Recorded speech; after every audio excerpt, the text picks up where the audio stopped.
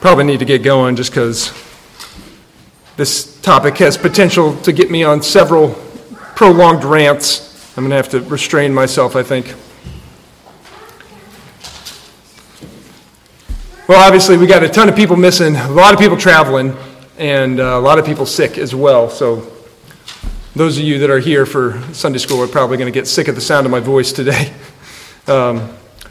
Even Andy wasn't able to come. They came down with something. So he was going to do Sunday school, and I had to kind of put together something, I guess, later than I would like. But it struck me that we have an essay on, I don't know if an essay, article, something, on our website saying what is a Reformed Baptist or what is a Reformed Baptist church, and because that is a subject that comes up.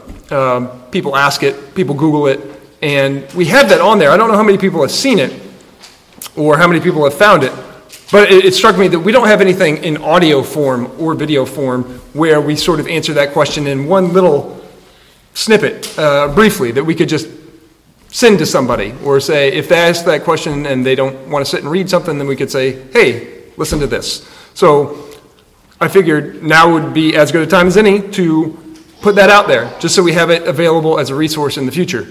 And there's likewise been perennial conversation online about certain things like, can Baptists call themselves Reformed? So I'm going to try to address that as well.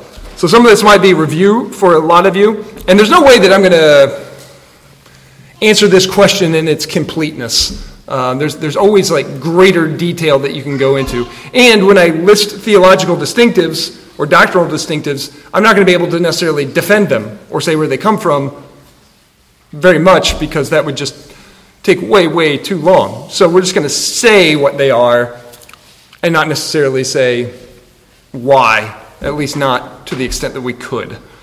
So, Reformed Baptist. That is not a term that's particularly well known in evangelical circles. Although I would say that is changing.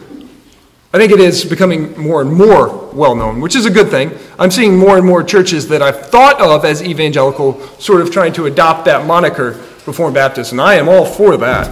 The name itself indicates both historical roots and distinct theological characteristics. So that's the way I sort of frame it. There's a historical way to think about it and a theological way to think about it, and those two should be combined. I'm not saying like you can have one without the other. I think they should be together. So historically speaking, a Reformed Baptist is someone that identifies with a tradition that emerged directly from the Reformed Protestant movement.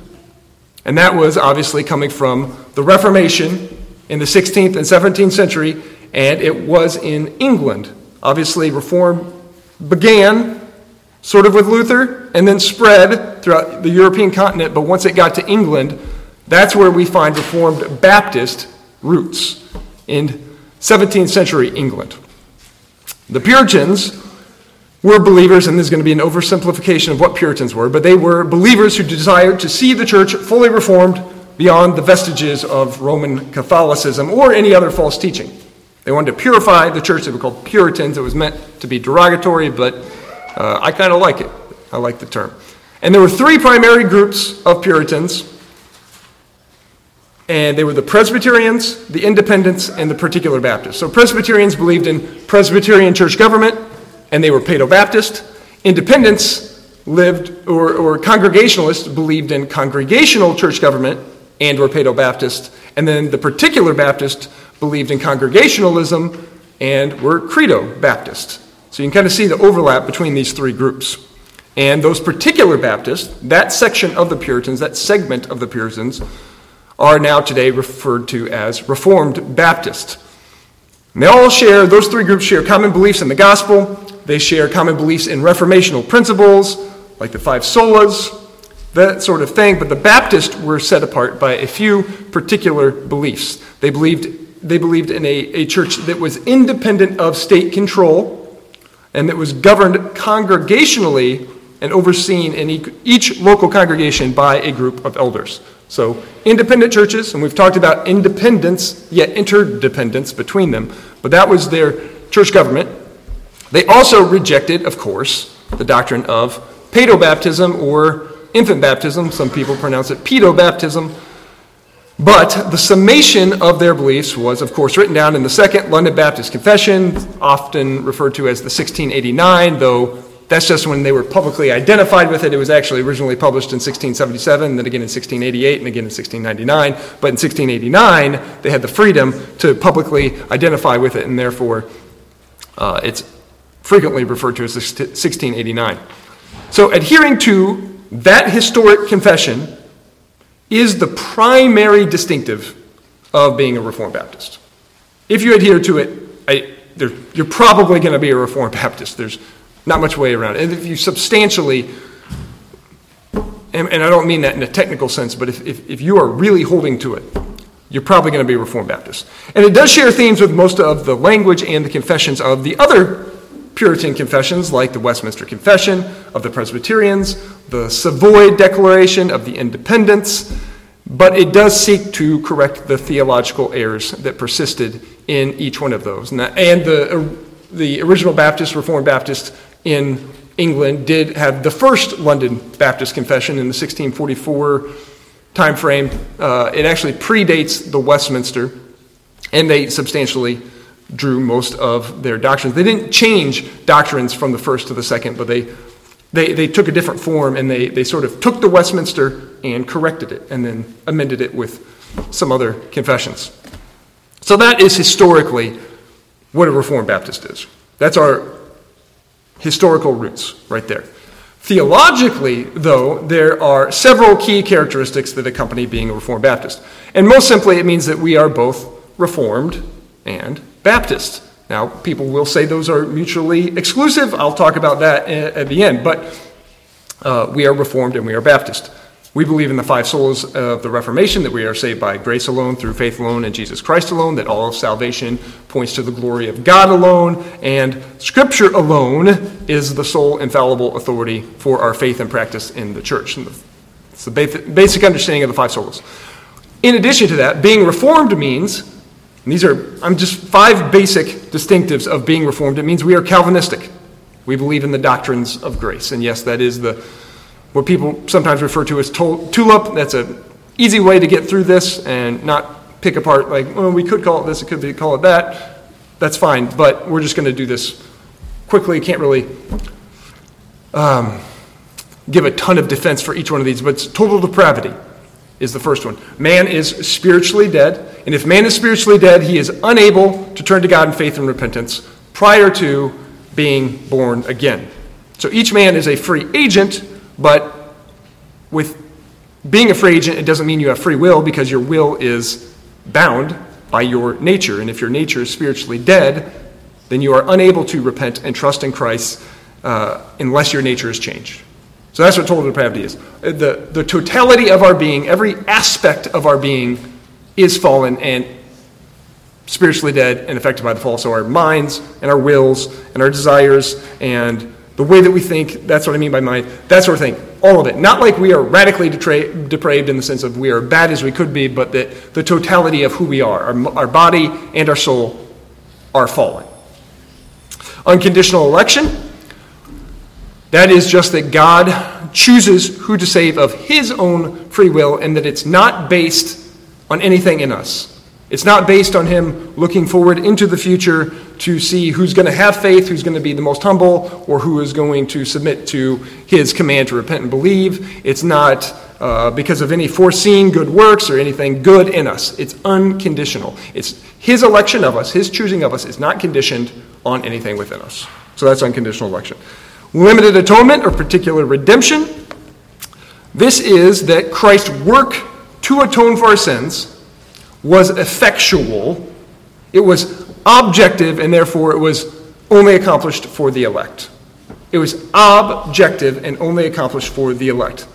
Even though all mankind, we can say that Christ died for all in a sense that all mankind benefits in some manner from his redemptive work, because his church is present in the world and that makes the world better. They get benefit from the atonement, even if they are not literally having their sins atoned for in it. But and we say it this way, he atoned for all men without distinction, but not all men without exception. So we say he died for the world, but we don't mean by that literally every single person in the world that's ever existed. We mean by that men from every tribe, tongue, people, and nation. All the elect, because the elect come from every tribe, tongue, people, and nation. So we say the world, he died for the world, but we don't mean every single person without exception. We mean without distinction. So we kings, queens, slaves, servants, masters, freemen, Jew, barbarian, circumcised, uncircumcised, man, woman, young, old, yada, yada, yada, yada, yada. All without distinction.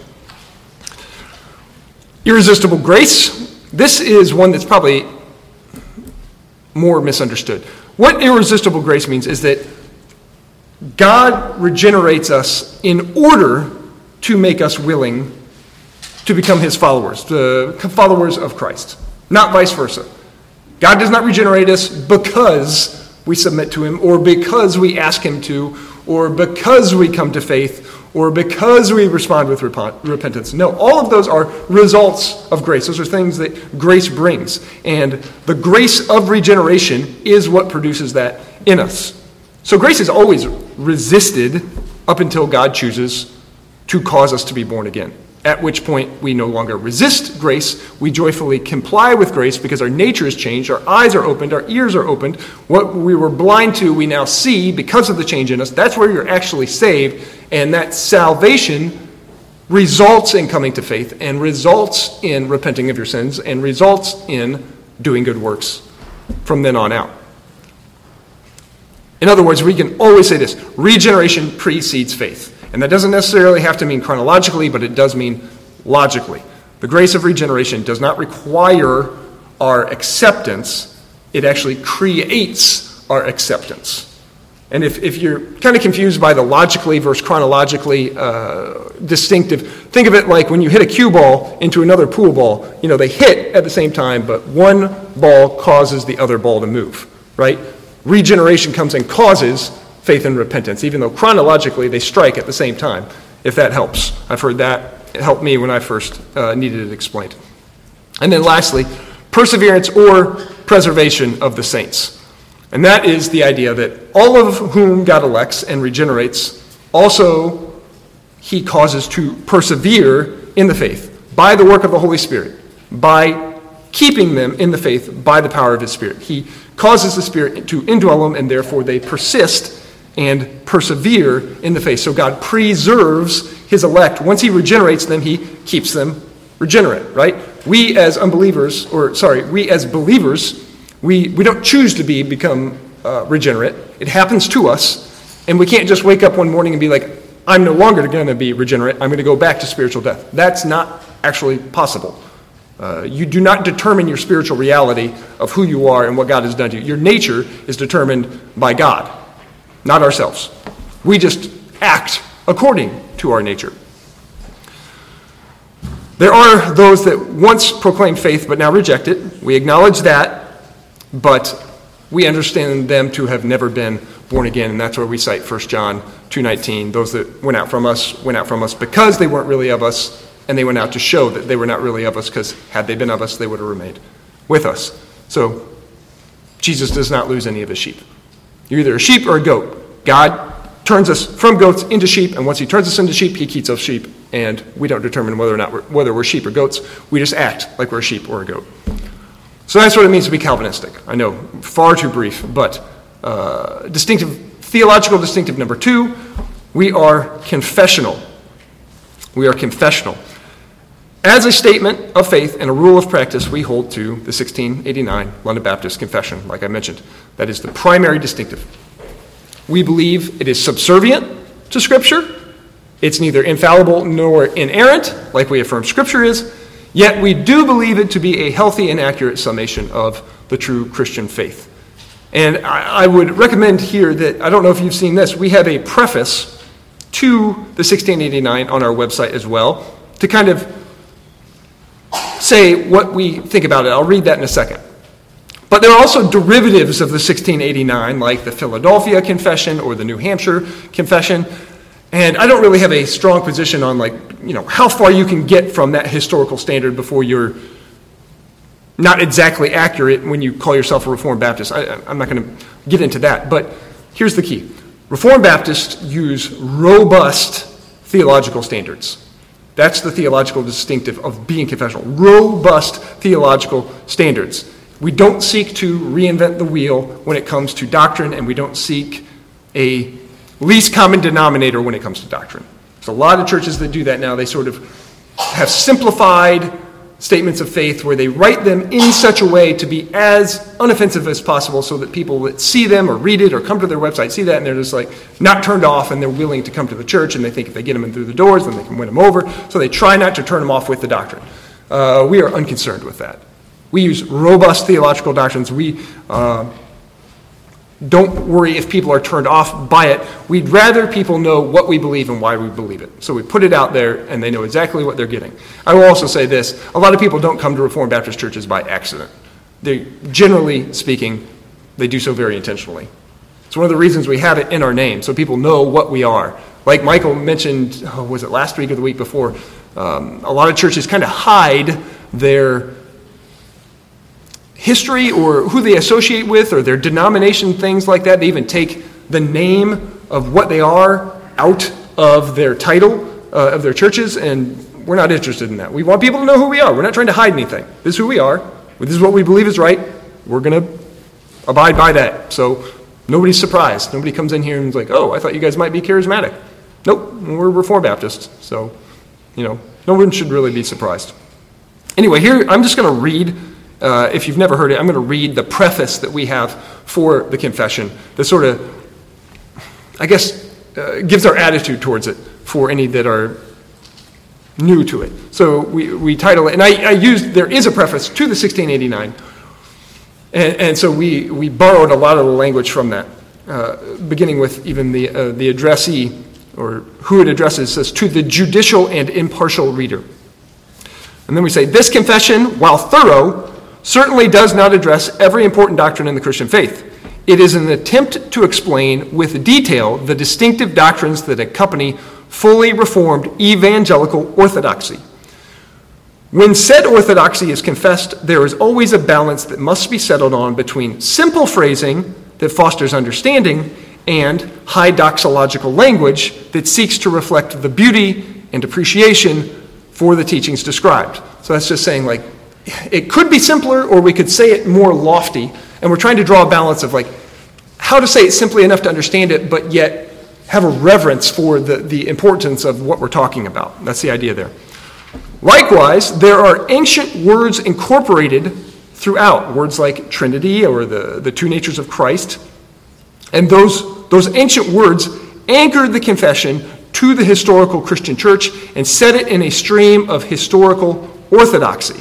So we're saying this confession uses language of the creeds and confessions of old or that we agree with on purpose. It's doing that to say, hey, we're in line with the historic Christian church. These are just historic Christian doctrines that the church has professed for literally hundreds of years. And we're using those words intentionally to say we're in line with the historical church. And then I cite here what some have gone before us to say, and I cite from the original profession or preface.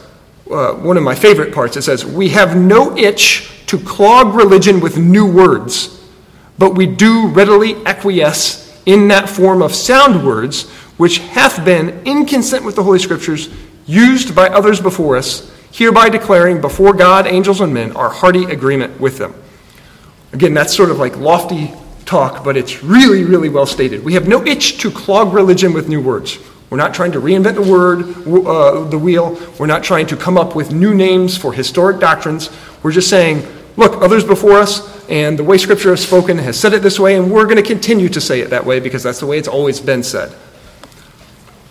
Then we go on to say, this confession will undoubtedly at times appear to some to be unnecessarily, appear to some to unnecessarily address an issue or to be overly detailed.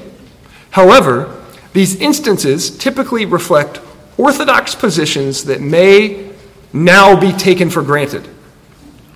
Those positions have been fought for and defended at great cost by our forefathers in the faith.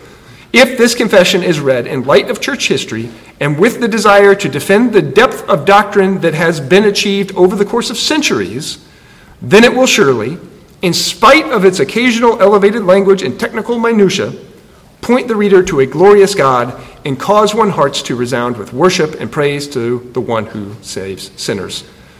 And then we cite the doxology here: praise God from whom all blessings flow, praise him all creatures here below, praise him above ye heavenly hosts, praise Father, Son, and Holy Ghost. So I know that end sentence is kind of long, but if you read it slowly, it kind of lays out our attitude towards it. So that's what it is to be confessional. Third, we are covenantal. We hold to covenant theology. So we believe the covenants in Scripture are the framework in which redemptive history transpired. We use the covenants to frame redemptive history. We believe that before creation, God made a covenant of redemption among the three persons of the Trinity, and that formalized the work and the role each person in God's decree to allow sinners to send a people to redeem themselves. It assigned a role, or each took on a role in which salvation will take place. That's the covenant of redemption. We believe Adam was under a covenant of works in the garden to obey and to live. Covenant of works is a very distinct Reformed doctrine. We believe the Abrahamic, Mosaic, and Davidic covenants are not salvific in and of themselves, but provide the context and the groundwork for Christ to enter into creation and merit salvation for fallen man. Again, that's not saying that salvation wasn't present or done in those during those periods of those covenants, but that salvation was only through the covenant of grace, and it was retroactive, and you practice the faith through those covenants, but they in and of themselves don't save. We believe that the new covenant is the covenant of grace, which is made with the true church in the New Testament. It's at least formalized in the New Testament. It's unbreakable. It's retroactive to Old Testament saints who received new covenant benefits via the Old Covenant economy. And the Old Covenant economy being the summation of the Abrahamic, Mosaic, and Davidic covenants. Again, there's a lot that could be added to that, and we just don't have time to really fill that in. We believe the church is a reconstituted Israel with no racial or ethnic boundaries. All those with true saving faith have been saved by the work accomplished by Christ in the new covenant, and that's the only way salvation is done. It's through the new covenant. Though the promise of salvation by the Messiah was prevalent and progressively revealed in greater detail, progressive revelation in the Old Covenant, no one has ever been saved by their obedience to the command, do this and live, that was operative during the Old Covenant context. So those Old Covenants said, do this and live. No one's ever been saved that way by them themselves doing the law of God and living. Therefore, all salvation is by grace that is won by Christ in the new covenant. Again, I wish I could fill that in more, but we just don't have time. Number 4, theological distinctive, we practice the regulative principle of worship. And that is, we only implement into formal public worship the elements of worship which we see explicitly described in God's Word.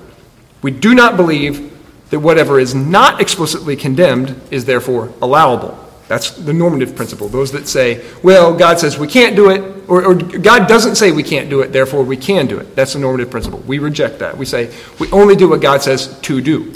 Therefore, the church is limited to practicing only the elements of worship given to us: the public reading of Scripture, the preaching and teaching of Scripture, praying, singing, and the 2 ordinances or sacraments of the New Covenant, that is baptism and the Lord's Supper. We further believe that the regulative principle of worship restricts baptism and the Lord's Supper, both sacraments, to professing believers that have given evidence of true conversion.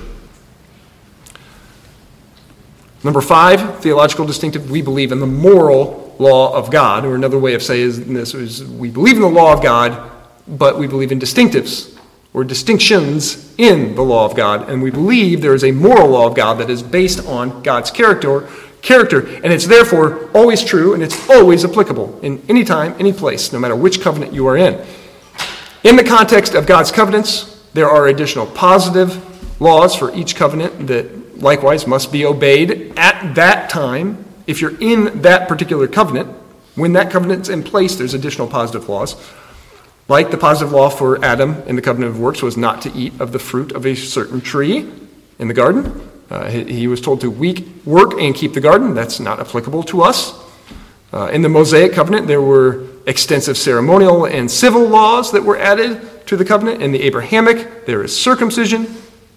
In the Davidic covenant, there were positive laws for the kings to adhere to. They were subject to particular laws as kings in the Davidic covenant. However, all those positive laws are abrogated in the new covenant, and we are given new positive laws in the new covenant. Things like baptism, Lord's Supper, evangelism, attending church weekly. All those are positive laws in the New Testament or the new covenant that are not in place in the old covenants. Nevertheless, from the beginning of creation and into eternity, the moral law of God always has been and always will be in place. Although men do seek to suppress it, we recognize that it's known to all men by virtue of being made in the image and likeness of God. They have it written on their heart, and then they seek to suppress it. And it's summarized, we believe the moral law of God is summarized in the Ten Commandments. That's why we recite them in our order of worship. We recite the Ten Commandments, and then it's applicable. Therefore, for believers today, we think it's further summarized by the first and second grace commandments of Christ that sums up the first and second table of the law. We say that is moral law. We say that it is applicable.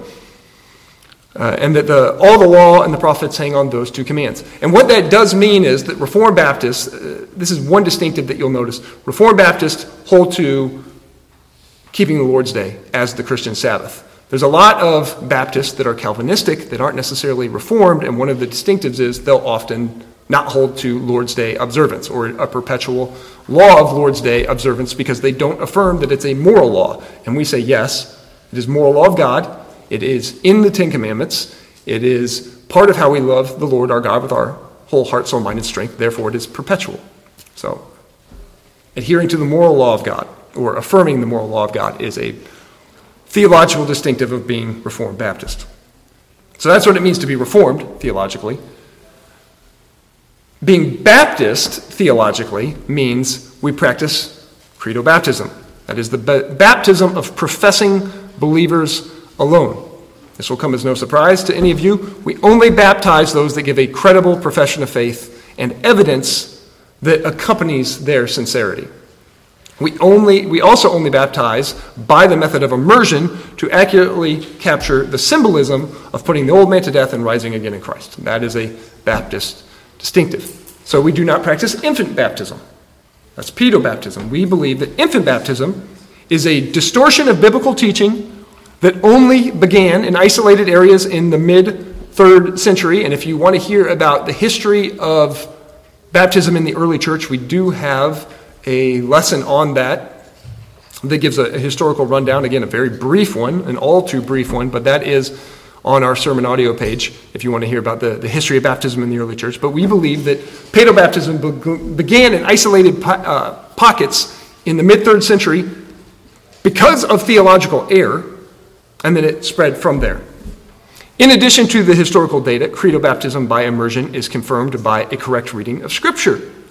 We don't take it from history alone. We think it's the correct reading of Scripture. We think it's a correct application of the regulative principle of worship and a complete application of Reformed hermeneutics and by correct covenant theology. We think all of those things point to credo baptism. If you take the hermeneutic of Reformed theology, the basic hermeneutic, it should tell you to practice credo baptism. If you have a proper covenant theology, it should point to credo baptism, not pedobaptism. That is, it's to be given to professing believers alone. Again, all of those could be defended in much, much greater detail, but we can't. Likewise, membership in the church is only available to baptized professing believers. We recognize that we differ from the majority of the Reformed tradition in this regard. We do recognize that, and that's a lot of the reason why some people don't want us to call ourselves Reformed, because we're not in the majority here, we are in the minority. But biblical doctrine has never been a matter of democracy. It's not about counting noses. It's not about being in the majority. It's about what is biblical. So, in spite of being in the minority of the Reformed camp, this is what we would say it means to be truly Reformed. And I'll defend that a little bit more in just a second. And then second, we are congregational. We are congregational. That's about church government. I've often said church government is subtly one of the most important doctrines. It has massive implications for how we do church, how church is done. There's no authoritative structure above the local church. That's what we mean by being congregational. Each local church is governed by a plurality of elders and deacons. Ideally, that's the way it's meant to be. Not that churches just beginning that might have just one elder or one deacon are wrong, since they haven't gotten to that point yet. But that's the goal. That's the biblical model: a plurality of elders and deacons that are equal, co-equal. There's a parity amongst them. I'm not the senior pastor of this church. Ken, that basically formed the church in his living room and started it, is not the senior pastor. None of us have greater say than any of the others. Michael is no less or no more than either of us two. We each have different roles, but they're all interchangeable. Any of them can get up and teach or preach or counsel. And Michael's gone today, and I teach in his place, but he normally teaches Sunday school. But when I'm gone, they preach, and there's a complete parity amongst us. And that is the biblical model. And we do believe that the assembly that elects its own elders and deacons and voices its decision on matters of worship, doctrine, and discipline is the right model. The congregation voices that, and they do that through voting. That means we are against denominationalism per se. We do not believe in denominations. We believe that there should be no superstructure above the local church that can tell the local church how to do it. Each local church is to be governed by its own elders and deacons. Now, while each congregation or local church is independent and autonomous, we, as Reformed Baptists, do associate with like-minded churches. There's an independency that we practice, but it does not mean isolation. And that's what we mean by interdependency. We work together with other Reformed Baptist churches by way of both formal and informal associations, and these associations do not exercise control or authority over individual churches, nor do they interfere with our affairs of each of its member churches. The local church is independent of external control and cannot and must not be subordinate to a higher central government. So that's Baptist distinctives: credo baptism and congregational. And more could be said of what it means to be Baptist, but in terms of this question, that is generally enough. We go on to say that while modern-day Baptists are genealogically descended from the particular Baptist in England, the 17th century England, it is inaccurate to refer to most of them as Reformed Baptists, even though they do have those historical roots. They don't intentionally identify with those historical roots. They largely have lost their theological and confessional identities. Most Baptists today have drifted far afield from the faith and practice of their theological forefathers. That's not meant to be an insult. They've done that of their own regard because they think it's right. We think it's wrong. I'm not trying to insult them. It's just a matter of fact. They are, for the most part, unidentifiable with our Puritan roots. In fact, a lot of them, hearing the title puritanical is often an insult that means that you're unbending, unwelding, overly strict, that sort of thing. No, puritanical is good, in my opinion, because they seek to purify the church. But people will typically use it as an insult and try to avoid being called puritanical. Reformed Baptists, on the other hand, we seek to preserve the orthodoxy that was fought for and practiced by those that have gone before us in the Reformed, Puritan, particular Baptist tradition. And that's why we intentionally identify with it and seek to preserve it, because we think it's good and right and true and helpful, and that is what it is to be Reformed Baptist. So, historical distinctive and theological distinctive. There's theological distinctives with being Reformed, there's theological distinctives with being Baptist, and they are not incompatible. So let me answer this question about whether or not Baptists are Reformed, whether or not we should use that title for ourselves. And I think one way to ensure that debate continues is by not distinguishing between Reformed Baptist and Calvinistic Baptists. Being Reformed is more than being Calvinistic. There are Calvinistic Baptist churches that are solid and they're good, and I'm not trying to sit here and insult them, but I'm going to say that they are distinct from us.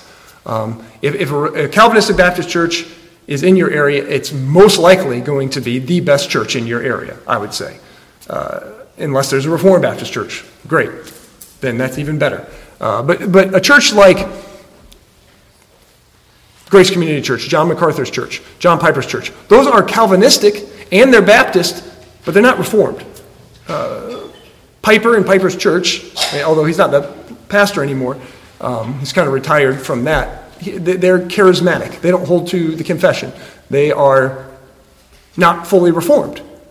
But they are Calvinistic and they're a very healthy church. I'm not trying to, again, diminish their churches. John MacArthur, we greatly appreciate his work, but he's also dispensational. And that is incongruous, I can never pronounce that word right, with Reformed Baptist doctrine. They're very Calvinistic, though, and that is great, and we support them.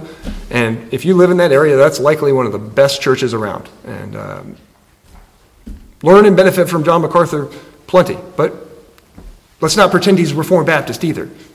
He is a Calvinistic Baptist, and that's fine. But Calvinistic Baptist and Reformed Baptist are not exactly the same thing. And a lot of times, Calvinistic Baptists get called Reformed Baptists, and it kind of dilutes that term Reformed because Reformed means those other theological distinctives that I mentioned. And I will also say this. Reformed Baptists have greater justification than anyone to use the term Reformed. Reform is an act. It is an act. It's something that you do. So being Reformed that means you've done something. And I recognize that it can be used as a proper noun, right? I understand it's a title for some churches. But if we hold to that exclusive use of it being just a proper noun, just a title, then that means that the English Puritans are infringing on the Continental Reformed because they're the first ones that used it as a title for their churches. Therefore, only they should be able to call themselves Reformed, and English Presbyterians shouldn't. And even the Reformed don't say that's the case. So it has to be something that they've done, a body of doctrine in general that they hold to, and they're not in complete unity, but a body of doctrine that they hold to. If English Puritans are not Reformed, then they're infringing on the nomenclature of the Reformed Baptist churches, or the Reformed churches of continental Europe, and nobody is saying that. But since Reform is an act that we always continue, that is semper reformanda, we're always being conformed to biblical doctrine, and that was largely recovered in the Reformation, then it's right to apply it to Reformed Baptist. It's right to call Reformed Baptist Reformed because they've undergone that work. We are the ones that took the principles of the Reformation to its logical conclusion. Sorry. Oh, they'll seize on that, I'm sure. So, we are the ones that fully reformed the sacraments. We are the ones that fully reformed the doctrine of baptism. So, for instance, Lutherans did not fully reform the Lord's Supper. They went from, oh my word, I'm going to space out here, transubstantiation to consubstantiation. And that's a little bit of reform, but it didn't get to the fully reformed doctrine that Christ is present spiritually, but not physically. He's not in, with, and under the bread, as the Lutherans wanted to say, and they have a convoluted theological argument for why that's the case, where the divine attributes of Christ being omnipresent are communicated to his physical presence. Therefore, Christ is omnipresent physically, which doesn't make any sense, because then he's in the table and in us in the exact same way. There's nothing special about him being in the bread then. I shouldn't even have gotten into that distinctive. But we fully reformed baptism, whereas the Presbyterians, none of the Paedobaptists did that. They partially reformed it the way that the Lutherans partially reformed the Lord's Supper. Of course, they're going to disagree with us on that, but consistency with Scripture and the regular principle demands that you hold to credo baptism. We're also the ones that fully reformed covenant theology. We hold to 1689 federalism. Presbyterians and Reformed do hold to a form of covenant theology, but they have an oversimplified, flattened version of it that is incorrect. and therefore it results in paedobaptism. That's one of the reasons they hold to paedobaptism, although they hold to paedobaptism and came up with covenant theology to justify their paedobaptism, and I would argue that's kind of a tail wagging the dog type situation. It was a practice that they had in place, and they were looking for a theological justification for it, but that's neither here nor there. Reformed Baptists are the ones that fully reformed church government. We are the ones that got to independency and interdependency of the church. The Reformed churches and the Presbyterians didn't do that. Their church government is better than again, man, I am spacing out. It's better than like a hierarchy. What is the word that I'm looking for here? Episcopalianism, which is a form of church government. It's better. They reformed that, but they didn't get all the way to independency and interdependency. Again, they're going to say that, well, they shouldn't. That's wrong, but we say it is. We say that is, our model is the biblical model. And we are the ones that rejected a state church. You know, the Presbyterians didn't originally do that. They have a state church in their original confession, and then they had to change it when they got to the U.S., and they realized that wasn't going to fly, and it was kind of, that idea was dying out, and they took it out of the confession and had to revise it. We were already there because we believed in an independent church. We are the ones that advocated religious freedom. Again, they're lagging behind on all of that. They persecuted us, but now they're in line with us. And we are the one that fenced both sacraments consistently. We fence them both the same way. You have to come to the table by faith. You come to baptism by faith. You come to church membership by faith. And it's by faith alone. So we're the ones that fence it consistently. That makes sense. It's one of the reasons that it shows that we got it right. Whereas they give Lord's Supper to those that are professing believers, but then they'll baptize those that aren't professing believers. It doesn't make sense to fence them differently. So we are indeed the truly reformed ones. We have greater justification for using the term reformed more than anyone. We are truly reformed. And while they have that as a title and a proper noun, and that's fine, they have not done the full work of reform. Being reformed is about being genuinely biblical and seeing the five solas and the Reformation itself as a recovery of being genuinely biblical. And we very much appreciate the work done by the early reformers. We very much appreciate the biblical positions of the Presbyterian and Reformed churches even today. We benefit from many of their men, but we do not think they have fully reformed. We think we have fully reformed. We are the true reformed ones. They haven't completed it. And I'm not campaigning that they cease and desist from using that moniker reformed just because of their ongoing error. But neither should they insist that Reformed Baptists drop the title just because we don't practice paedobaptism, or because our covenant theology is, I would say, more well-developed than theirs. It's rightfully ours because we've done the actual work of reformed. Thus, we are reformed, because reform is an act, and we've done that act. So, if you want any greater detail on any of those individual things, on the history or the theological distinctives, I know it was way too quick. Hopefully each one of those you could kind of search our sermon audio pages for like regulative principle and come up with a few sermons or lessons where it's been talked about in greater detail and defended more. We've put in a lot more work on distinctives with moral and positive law. That's in some of our covenant theology teaching. We also went through it with the men when we went through, what was the name of that book that we did?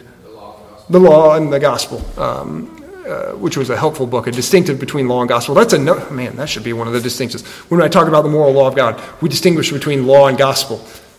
I might have to amend this whole thing and add that in and redo this. We distinguish between law and gospel. There's another theological distinctive. Number 6. Wherever Scripture says, do this, we say that's law. Whenever it says, God has done this, that's gospel. Again, far too quick, but hopefully that adds clarity, and hopefully this can serve as a resource for our church and anybody searching out what a Reformed Baptist church is in the future. With that, let's prepare our hearts for worship in about 10 minutes.